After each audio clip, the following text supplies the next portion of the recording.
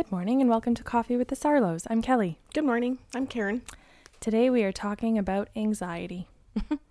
We've chosen it, Karen, because we're seeing a slew of clients coming in who can't get a deep breath consistently throughout their day, who are functioning or not functioning at about a 7 or an 8 out of 10 on a good day. Oh, and some feel like they can't even get out of the house or out of their bedroom.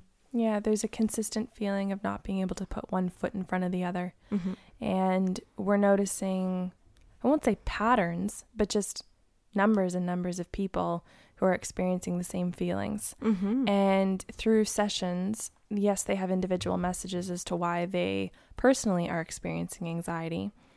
However, there's global stuff going on too. So I think through this show, you and I are hoping to talk about individual reasons, whether it's lifestyle or gifts opening up, which will be a very big contributing factor, but also the global things. Yeah.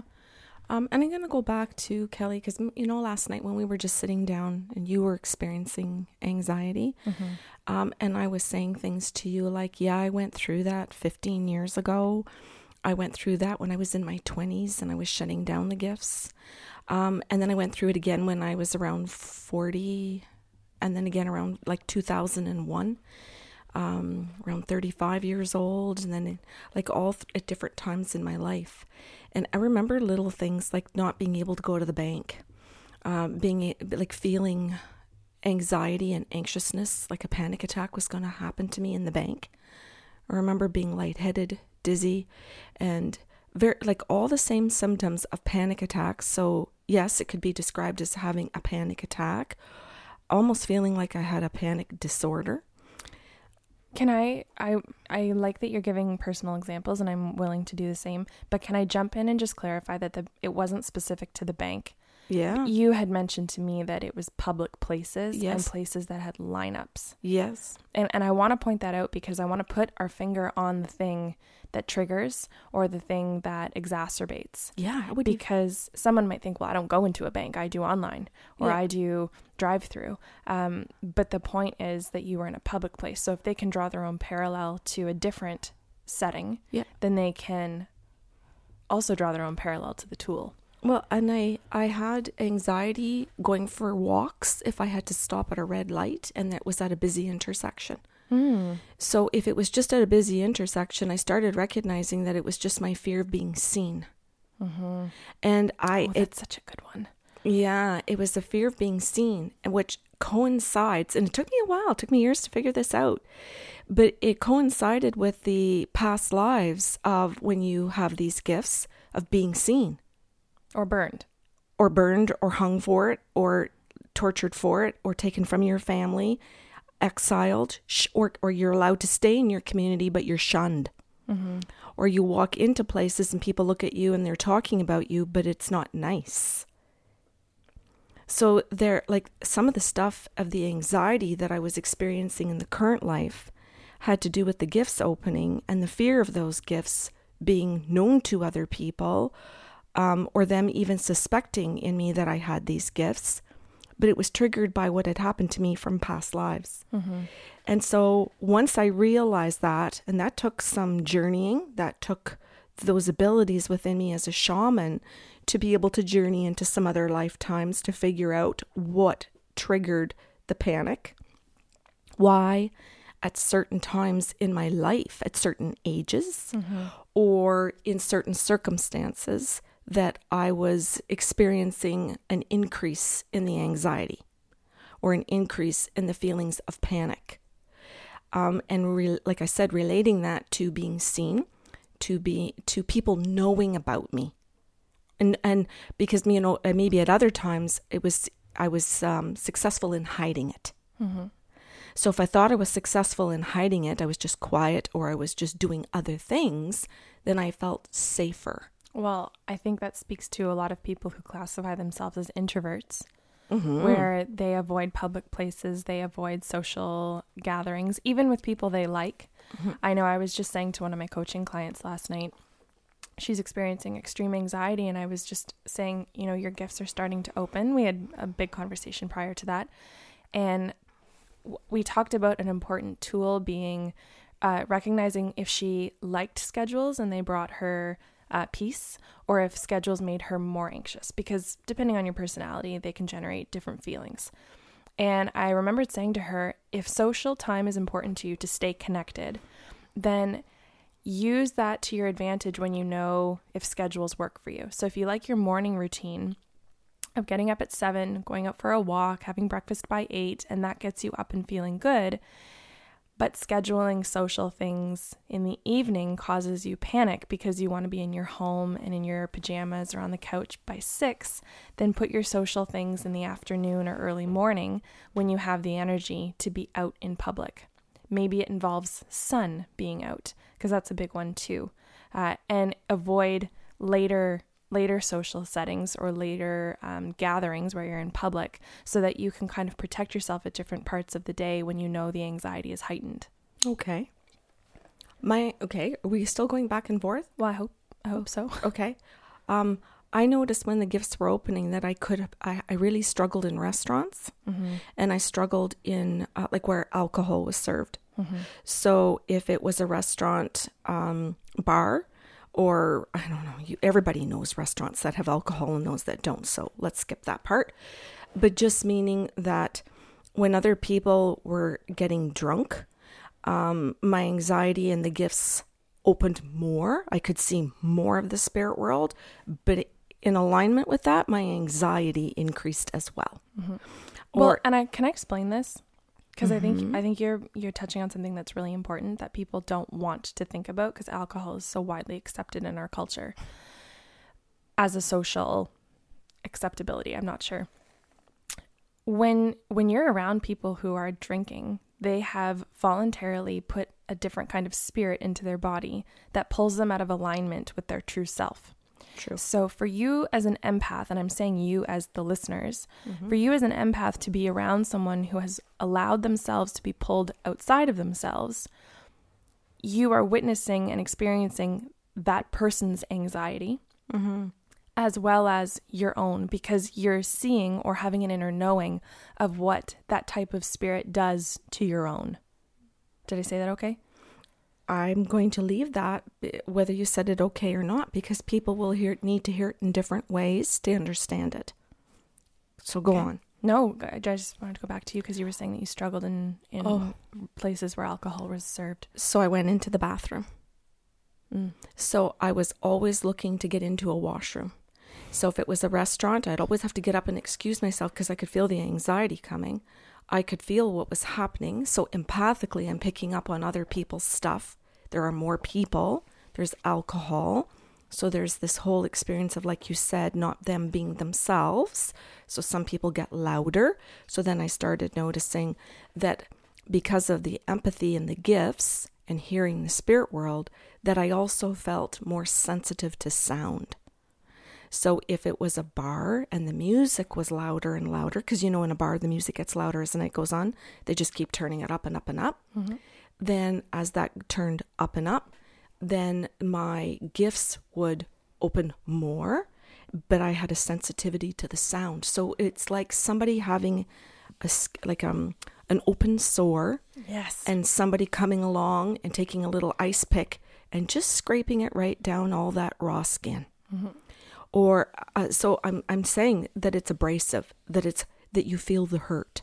Yeah, and I think this is really cool. And I've been saying this for years. It feels like every nerve ending is exposed. That's why I said raw skin. So thank you. But I think a lot of people will hear this and go, "Well, I don't understand how sound grates on a physical nerve, right?" And because if you're that disconnected from your own body, they won't know, right? But wait, say that again.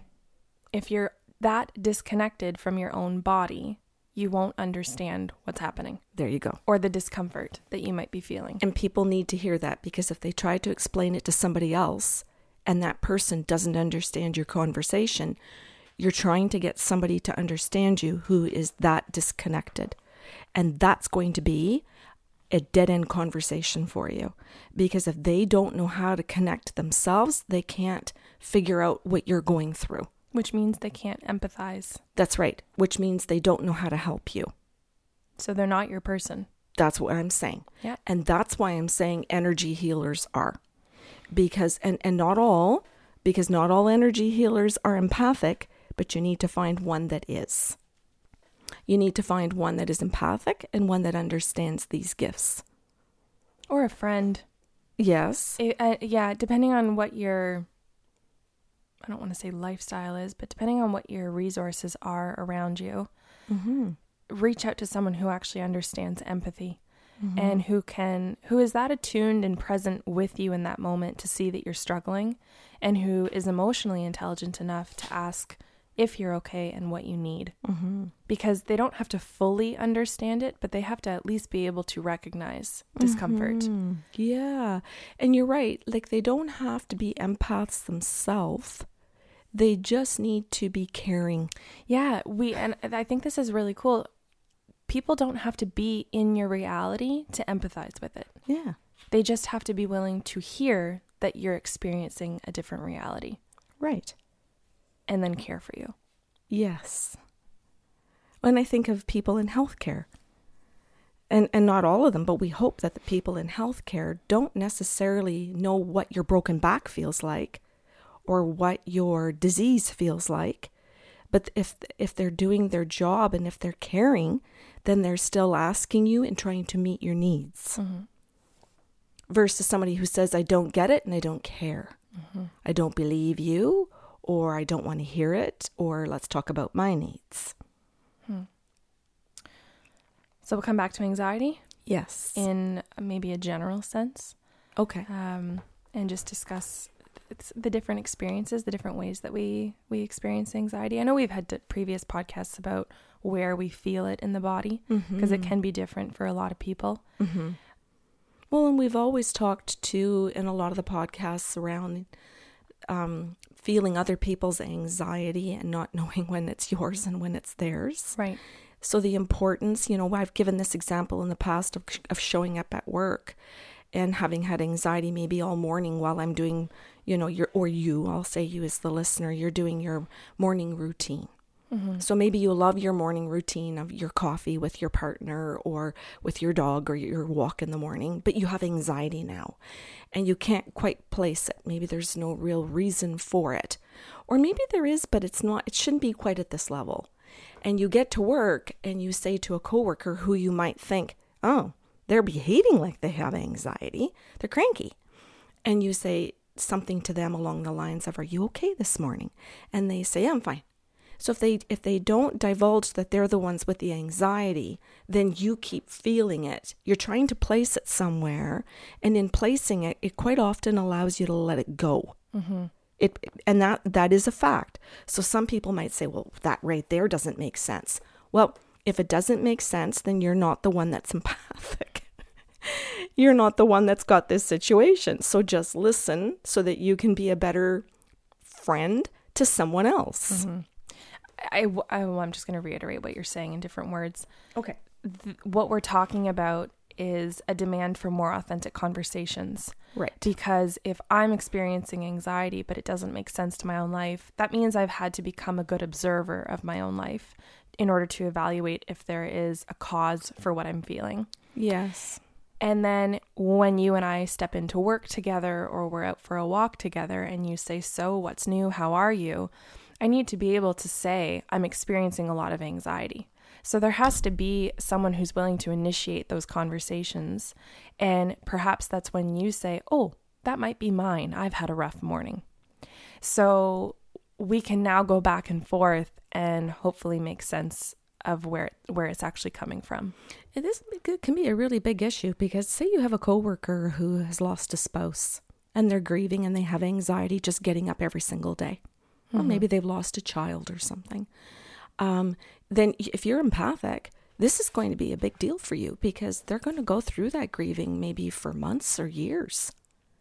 And so you now have to be able to figure out how you're going to cope with a coworker's constant state of anxiety.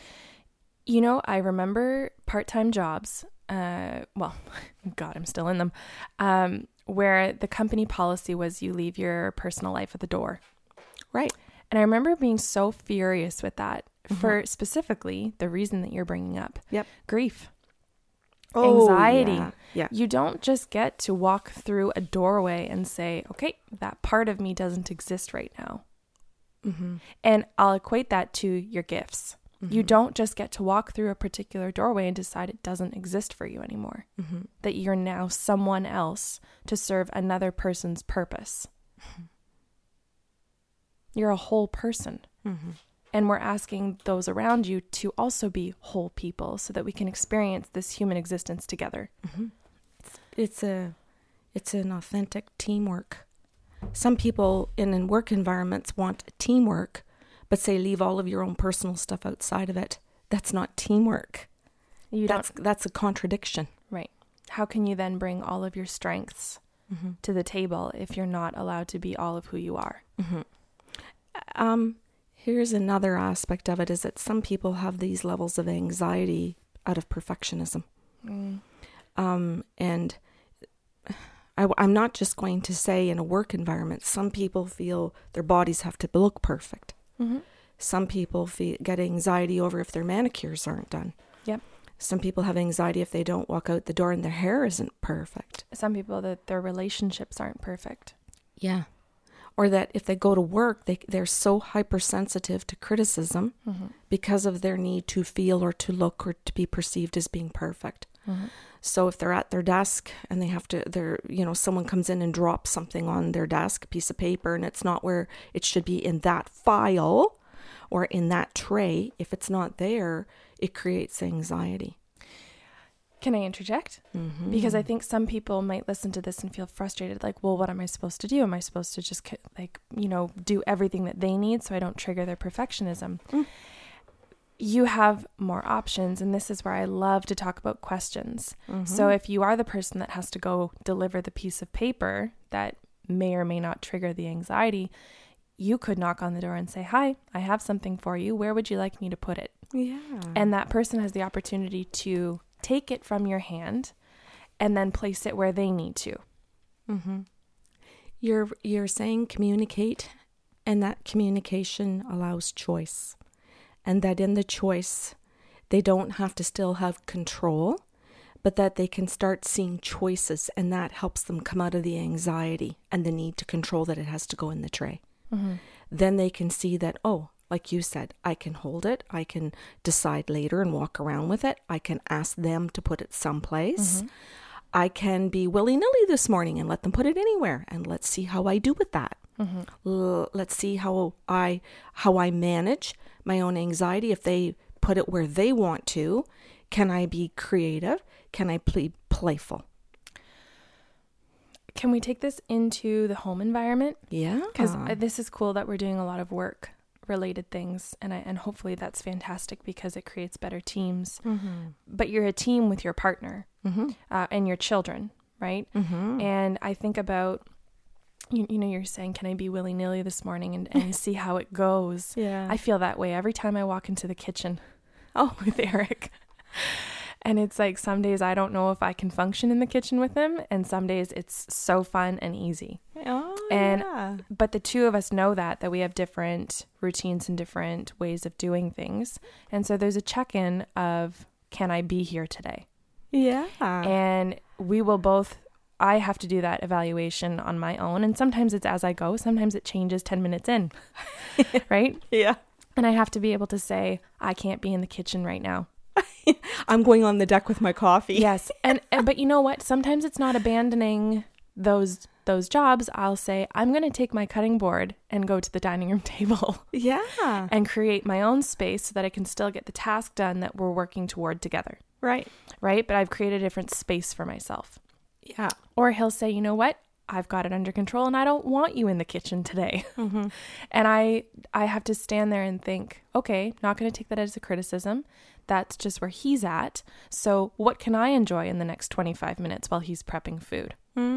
Right? So there's better questions to ask my own self instead of being insulted by his needs. Right? Right? Because he may be feeling raw when I'm not. And so we kind of reevaluate what we can both do to get the job done and still respect each other's space and physical body. Okay. And I'm going to now add the layer of intuitiveness to it. Mm-hmm. So you're talking about, I'll say, two normal, regular human beings functioning at one level. I think I might be insulted by being called regular. Okay. And now we're going to add the I layer. choose to be over it. Yeah. Now we're going to add the layer of when people are intuitive. Yes. And this does really happen at home because these are the people we love. And we do want to hit a deeper level of connectivity with them than coworkers. Although that's not always true. Some people have beautiful work relationships that are intuitive with coworkers. So then we'll throw in our Grey's Anatomy plug and we'll talk about Richard and Miranda. Yeah.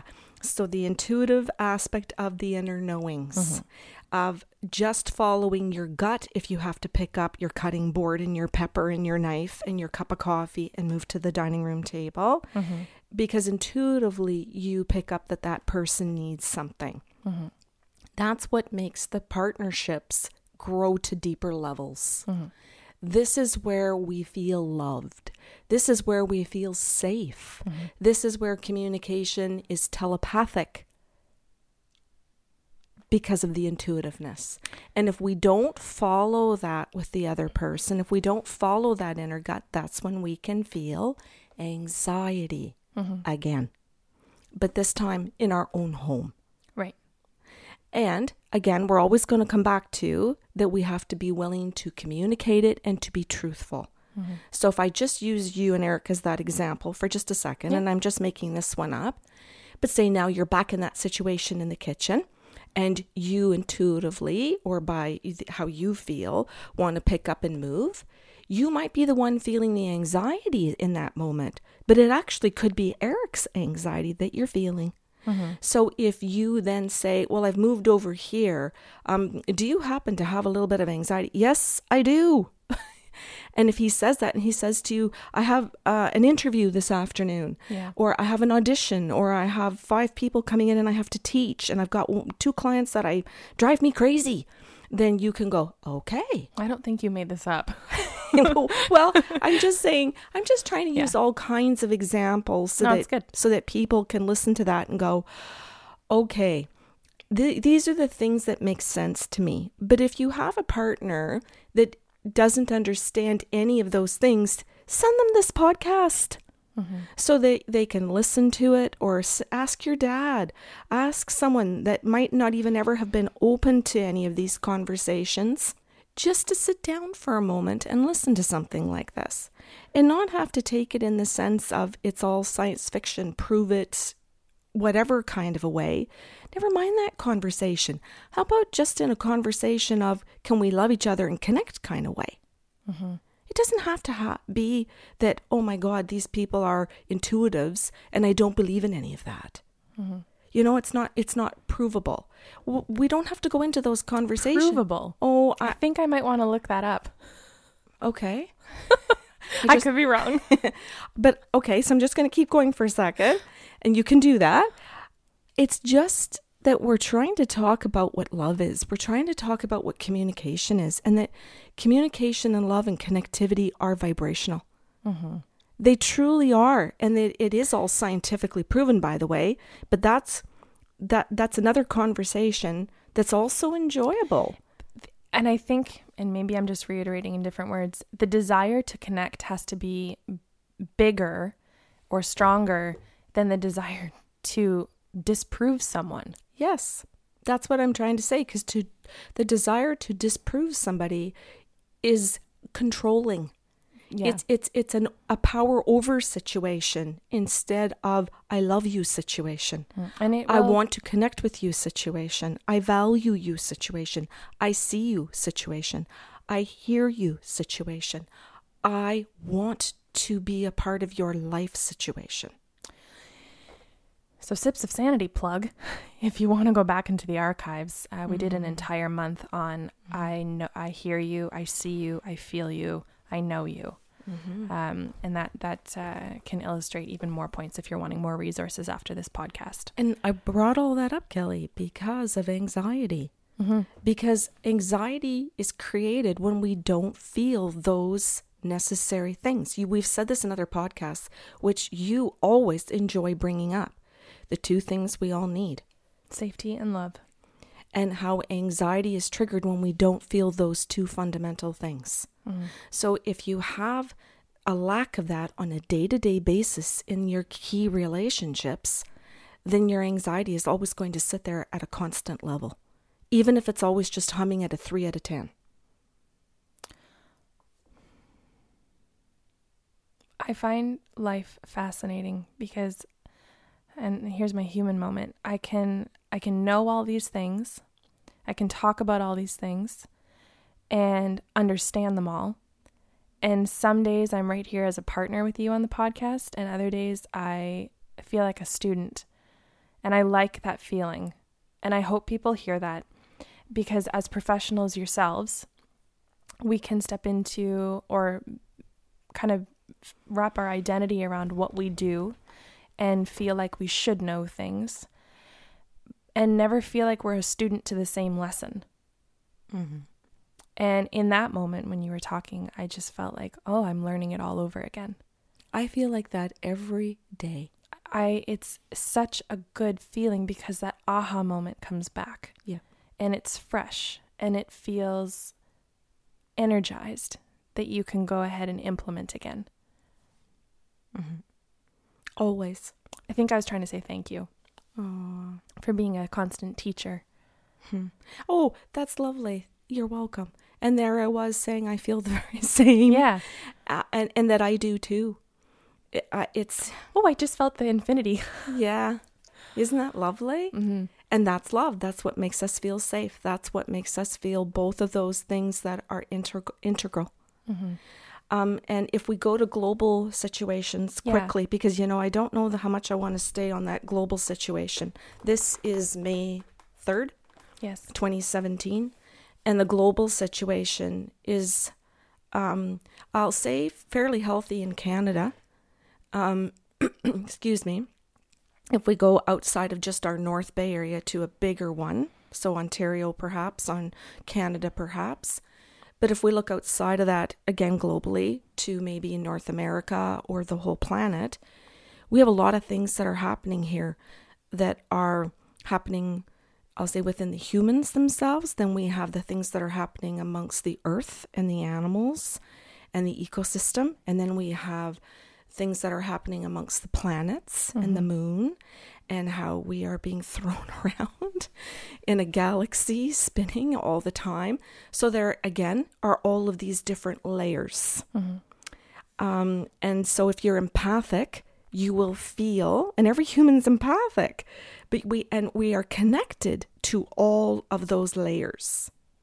So we are connected to the rest of North Bay, to the rest of Ontario, to the rest of Canada, to the rest of North America, to the rest of the planet, to the animals, to the ecosystem, and to the universe, and to everything spinning out there. And we are connected in all of those layers. So if any of those other layers have anxiety, which we know the planet Earth does, shifts, disruptions, yes, then we are also feeling those layers of anxiety. I'm trying to throw out more tools because this podcast will only last so long. If you go into Coffee with the Sarlos under archives, you can look up Where in the World. I don't remember what number or what episode it was, but it's called Where in the World. Oh. And we talked about world events and how we feel them. Oh, so it goes into explaining how we pick up on them, which I think will help a lot of people who are sitting in this podcast going, oh my God, that's me. Yeah. To understand what your body's going through and what your brain is going through, especially during sleep, because I know that that's a whole other topic we could talk about. Yeah. When you wake up and feel broken, when you were supposedly just resting and you're supposed to wake up feeling refreshed and you wake up feeling like you can't, like you're not in your body, or that you can't put one foot in front of the other, like we've been talking about. Yes. You may be feeling the missiles that were launched into the ocean. Oh, I sat in a restaurant and screamed earthquake to Denise. And the earthquake was in another country. And yet I'm sitting on arugula on Fisher Street in North Bay, Ontario, Canada. And this earthquake was happening in another country. And I'm screaming earthquake. That was just a little example for people listening to this, so that they, and then what do I do? I'm going to finish that, sorry. Then what do I do? Denise tells me the earthquake is not in North Bay and that I'm okay. She reached across the table and held both my hands and said, "Are you okay?" And I said, "I need a minute." Exit Karen to the washroom, where I sit on a toilet, just sitting there, breathing. Might take a glass of water or some water in my hands and know that I'm safe, that I'm loved, and the earthquake wasn't right here, so that I can just take a moment. So first of all, acknowledgement, care, breathing, taking a moment. A friend who doesn't tell me I'm crazy or dismiss me or ignore me, but validates it and allows me to sit in it. Asks me what I need. All of these things take me out of my levels of anxiety. Mm-hmm. I walk later that day. I need nature. Can I continue? Yeah. I need good food. I can't take caffeine that day. So I'm trying to throw different things out there for people as the tools in the toolkit. I needed to go on the internet and figure out where that earthquake was to know that it was where the guides told me it was. I needed the affirmation. And if I can't get it that way, I might ask for nature to give me a different kind of affirmation. I'm just trying to throw out piles of different tools. Can I toss one in there? Yes. And this is something I think when people come to see us and don't know what to do with themselves in these situations, one of the biggest things that you can do is choose to send love to this place. Mm-hmm. So, and I'm using your example of the earthquake, because a lot of people sit in the anxiety and then just get anxious about, will there be another one? What will I do? Mm-hmm. How will I function? How are they functioning? And we choose to hold a space of anxiety or constant anxiety because we know we're not in control. I like what you did because you gave people back a sense of control by giving them an action to take, which is to send love. And very difficult in the moment. I'll be the first to admit that one. Sometimes we can't find a thing that gives us the feeling of love when we're in the middle of anxiety. And that's where there has to be tremendous effort on your part to envision, to visualize someone or something that creates that feeling in you that you can then essentially send energetically to that space or those people that are suffering.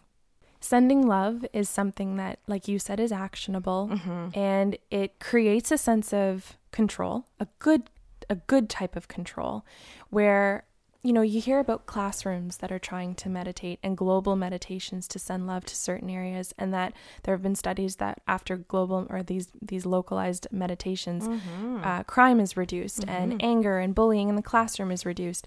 This is something that you can do on an individual level, knowing that all these other empaths around the world are doing the same thing as you. So there's a collective consciousness that's working to send love. I love it because you're talking all about my favorite things to talk about now, which is the energy part and all of the other things we don't talk about on the show so much, the studies and the scientific stuff that prove all of those things. Mm-hmm. So, examples. I loved Picture Parker's face. The day that I picked him out with you, same day, he kissed me for the first time. Oh, your first kiss. And the moment, and this is going to be a little bit funny, but the moment that I was holding him and realized he had poo on his fur. And I remember thinking, like, he felt like my kid. Like, I didn't care. We would just take the poo off and wash him. And that'd be fine. Yeah. And I loved him so much.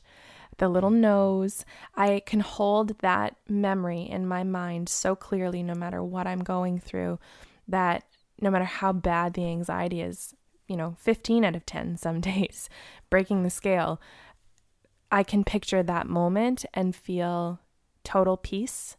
I can feel purpose. I can feel connected, and the big picture. I just realized that there will be some people listening to this and don't know what you're talking about. Yeah. And that they won't know what they could think of that makes them feel that calm or that safe or that loved. Can we throw out more examples? I think we need to, okay. Because this could be a meltdown point for some people, where all of a sudden they have a clear moment of understanding that when they do feel their anxiety and their panic attacks, or a depression, that they don't know what that go-to is. So yes, I think we should throw a lot of examples out so that they can grab that now and create one. Okay. And they're going to be very random and probably not even look connected. Is that Oh, good? yes. And I've got some I want to throw in too that have worked for me. First off, I'm going to go back to a recent podcast that we did, and I'm going to throw out your teddy bear or your blankie or whatever your childhood metaphoric safety blanket was, where you felt so much love and safety connected to this item that made you feel safe at night, made you feel safe in your home. That can be enough of a feeling or a memory of the texture, right? The routine, maybe the way that you spoke to it or that you felt that it spoke back to you, that can bring you that much peace and comfort as an adult. Or you may need to go buy one. Oh, You may need to. Yeah. I'm talking to you. I know. You may need. Okay, point taken. You may need to go buy, and other people, they may need to go buy something new, because sometimes the memory of that might get attached to other hurtful memories that trip into other things. So if you have that memory of that teddy bear, but then all of a sudden shitty memories come tagging along with it, because it's like a Rubik's Cube. You can't move one without a whole bunch of other shit coming with it. You might need to create a brand new feeling with something new. So you might need to go to a dog shelter or an animal, not an animal hospital, a humane society, and create a new feeling if, say, the pet that you loved has now died. And so that the feeling of that when you think of that pet, yes, you feel love, but now you also feel sadness and crying. So the anxiety gets worse. Right. So you may need something brand new. So I just want to throw out, when you throw something, I want to add to it. Yeah. So you may need a new experience. And I don't mean you have to go get a new pet, but you might need a new teddy bear. You might need a new blankie. Right. And you could be 50 years old and still going out and getting a new teddy bear or a new blankie. Okay. Is that or 29? Or 29, Kelly Sarlo. Or you could bring one to a nursing home. You could bring one to somebody who's in their 80s or 90s. Or what, sometimes when people lose a partner, we think, let's go out and get them a puppy. Because we want them to have that new falling in love and a new feeling again. Right. We're trying to recreate something, right? Yeah. Okay. Okay, I'm going to throw out an experience then. And you and I just talked about this, and I'm going to probably talk about two of them. And maybe people will laugh at this, but maybe you can draw your own parallel. The total love and connected feeling I get when I'm listening to Ed Sheeran. I can't describe it. It's just this feeling of a heartburst that, I don't know, it just does something for me that kind of hits the reset button, gives me hope again for life, gives me confidence back for myself. It's the voice, it's the song, it's the lyrics, it's everything that I need. And so if I can give myself that feeling when he goes on tour every couple of years, then I make that experience possible for myself. It is something that I prioritize to save up for and give to myself. It's a feeling. Yes. That's what we want when we have experiences. We give ourselves a certain kind of feeling. So I make sure in the summertime that I take my chair, my book, Parker, or a journal, and I go to Family Beach on Trout Lake or Lake Nipissing, because we have two beautiful lakes in this city.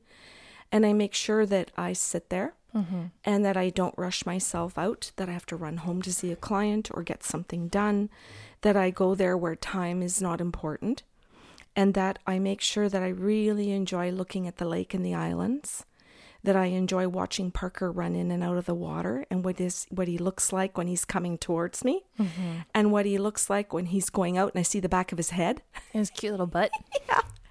That I watch myself, and I feel what it's like to throw his toy into the water, his floating red, white, and little thing that bobs, that looks like a lighthouse, and what it looks like on a calm day, what it looks like on a wavy day, what Parker looks like when he's jumping into the waves, what it looks like when I can't see his little head as he's coming in.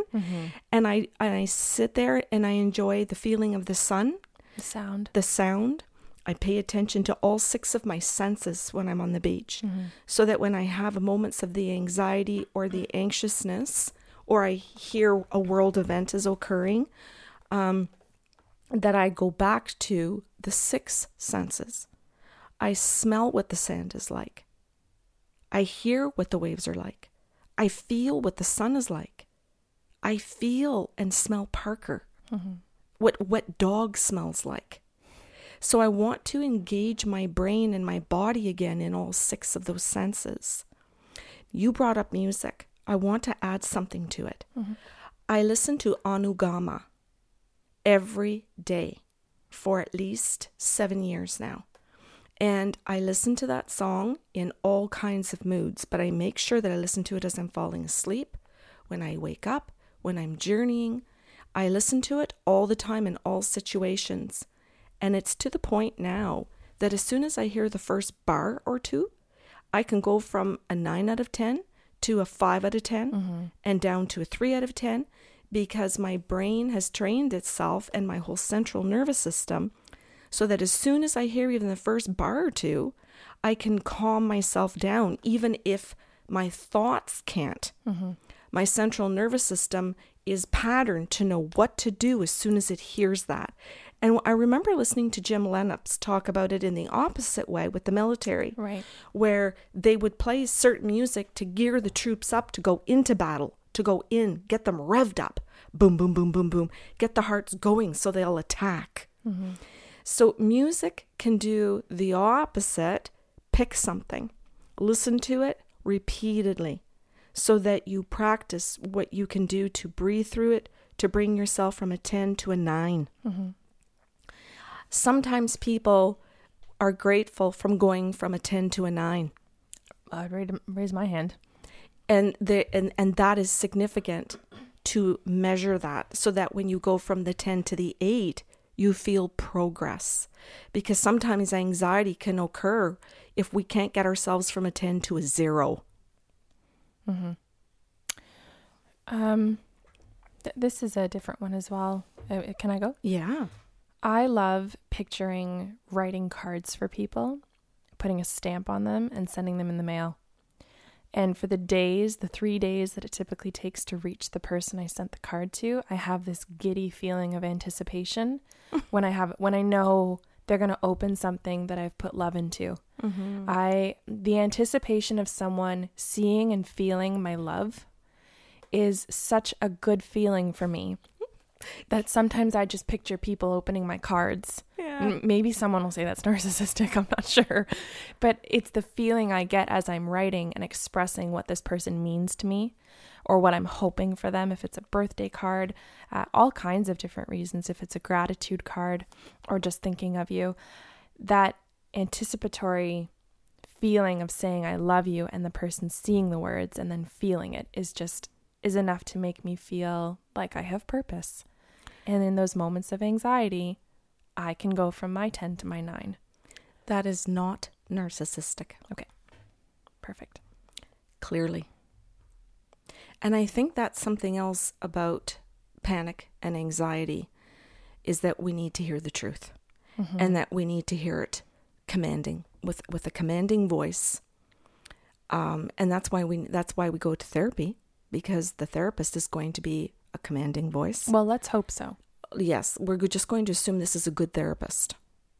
Okay? Because we know, just like every other profession, there is and there are and there aren't, but we're just going to make assumptions about a healthy person.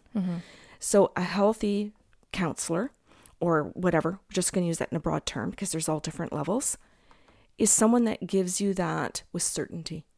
And that's something that we need when we have anxiety. Is the truth. Even if it creates momentary increased anxiety. Oh, Kelly, thank you. Yeah. Because you may need to hear the anxiety of, and that's why some people don't want to come to see us, because they're going to hear the truth and they think it's going to give them anxiety. Yes, it may. It may give them short-term anxiety, but guaranteed there will be tools with it. And that's why this show is important, because you're hearing that you also get tools. And the tools are what bring us outside of anxiety. Because this is life. We are human beings. Animals have anxiety. Everything has anxiety. It's not that we are trying to live a life free of it. It's that we have to have the tools to cope with it and to come out of it, to deal with it, to live with it. And some people have anxiety trying not to get anxiety. Yeah. I would like to say thank you on a public forum, because you did something for me in implementing a tool when I couldn't. In the middle of a panic attack on Sunday this week, when my body was experiencing paralysis, I couldn't respond to you when you were talking to me. So my verbal skills were also not there, as well as the rest of my limbs. You asked me what I needed, and when I couldn't respond, you said, "Do you want to go back to a memory?" And I could shake my head, I think probably just millimeters. And you know me well enough to know what those memories are for me. So what we've just talked about, you set the scene for me. You verbally walked me through and helped me visualize Parker on the beach, jumping into the waves, going after that lighthouse and everything that you've just talked about, so that I had someone, almost like a guided conscious meditation, where I had to put myself in that situation when I forgot that it was a tool in my own back pocket. Right. And that's where the authentic conversations, if we're taking this full circle, are so important. Because if your person truly is your person, then they know what your important memories are. They know what your good triggers are. And so when you become so paralyzed that you can't ask for what you need, they're there to remind you and implement with you. Yes. And I learned that from Andrew. When he was having panic attacks back when he was in high school. And the conversation that he needed, he'd say, "Just talk, Mom, just talk to me." And he had severe ones to the point of being hospitalized for them, and went into full paralysis where he expelled so much potassium he'd seize and go into a fetal position. And his friends know this. They were there for him. They learned what to do for him. So what I wanted to say is he taught me that his conversation, his place of comfort was stats. He loves sports. He wanted to talk and all about what teams there were. And my God, if anybody knows me, they know what kind of a panic that would throw me into, because I don't know anything about sports. So I had to find out. As his mom, it became my job to figure out what teams he liked and what these stats were, or even enough to ask him about his favorite teams so that he could try and speak and breathe, so that the breathing could become, because breathing and talking creates a sense of, if he liked what he was talking about and he could think about those teams. I talk about Tom Brady. I would talk about the football game, because for him to think about Tom Brady throwing the football was something that made him happy. It made him relaxed. It brought him to his happiest place. You know what? I think this is so cool, because Andrew doesn't have football dreams to be a football player or anything like that. But I think about Tom Brady sitting in his home, which I'm sure a lot of people think his life is perfect, and probably never envisioning that his life and his purpose was somebody else's place. Yeah, to take them out of panic. He probably thinks he's got a different job, and his big purpose could be alleviating anxiety for a 17-year-old boy. Yeah. Why does that make me want to cry? Oh, me too. You know, this is something, and I talked about this because I had a part-time serving job not too long ago. And I was talking about, leaving and moving on to my purpose. And the girl that I was working with, she was so beautiful, and we were just on the same page. She just said, I've thought about leaving so many times. She's been in the industry since she was like 16. And she just said, but I have my regular clients who come in and they love to see me.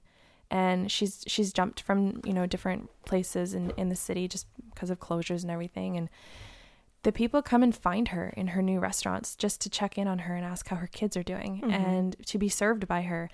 And she creates a sense of safety and peace for them as a server. And I don't think people think about that. That just seeing a familiar face that serves you food can be something that makes you feel like you're going to be okay, that you're taken care of. And she said, I think my purpose is just making people happy while they eat. And I thought, well, isn't that perfect? So we're talking about engaging all 6 senses. We're talking about creating the memories and inviting people who don't have any or feel that they don't have any. Because, you know, when you're in the panic attack, it's like your brain throws them all in a garbage can, puts the lid on and says, nah. Good luck. You can't have them. It's like your brain goes into a withholding mode. Yeah. So that you can't have the things that you know are there that you might create. So that's why you might need to reach out to somebody. You might need to voice record them so that you can hear your own voice talking to you. So say you're a single person, or maybe you are married and your spouse is never going to be your person. And that's true for many people. They're not. You might need to take out a voice recorder on your phone and record talking to yourself through a panic attack. You may need to say, I'm at the beach. I'm throwing the toy out. I can feel the heat of the sun. You might need to record something for yourself in your own voice so that you can hear that when you're going through your own panic attack. So if you're in a classroom or sitting on a city bus and you all of a sudden everybody's closing in on you, but you got to do this every day, you might need to, that's why people might put their headphones on and listen to the music that takes them there. Or a guided meditation that you write or talk yourself through that means something for yourself when the music can't do it for you anymore. You might need to hear your own voice or your favorite person's voice. Morgan Freeman. I remember after my dad died, I found a voice recorder. Oh, I remember. Yeah. And I found a little tape and I wanted to hear his voice again.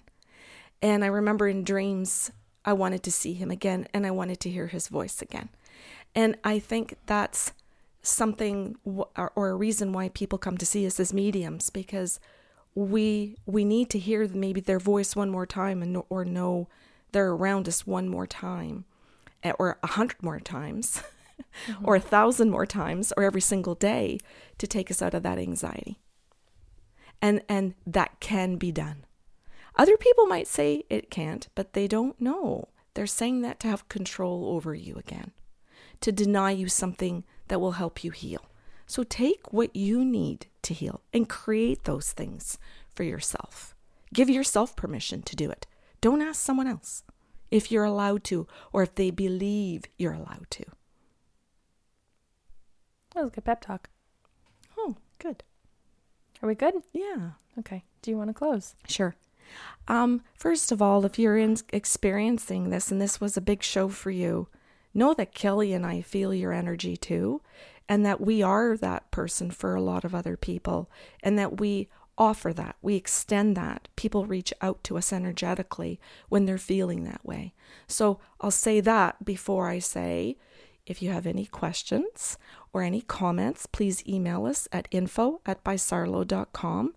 And to thank you for joining Kelly and I today in this conversation about becoming healthier, whole people. We'll talk to you next week.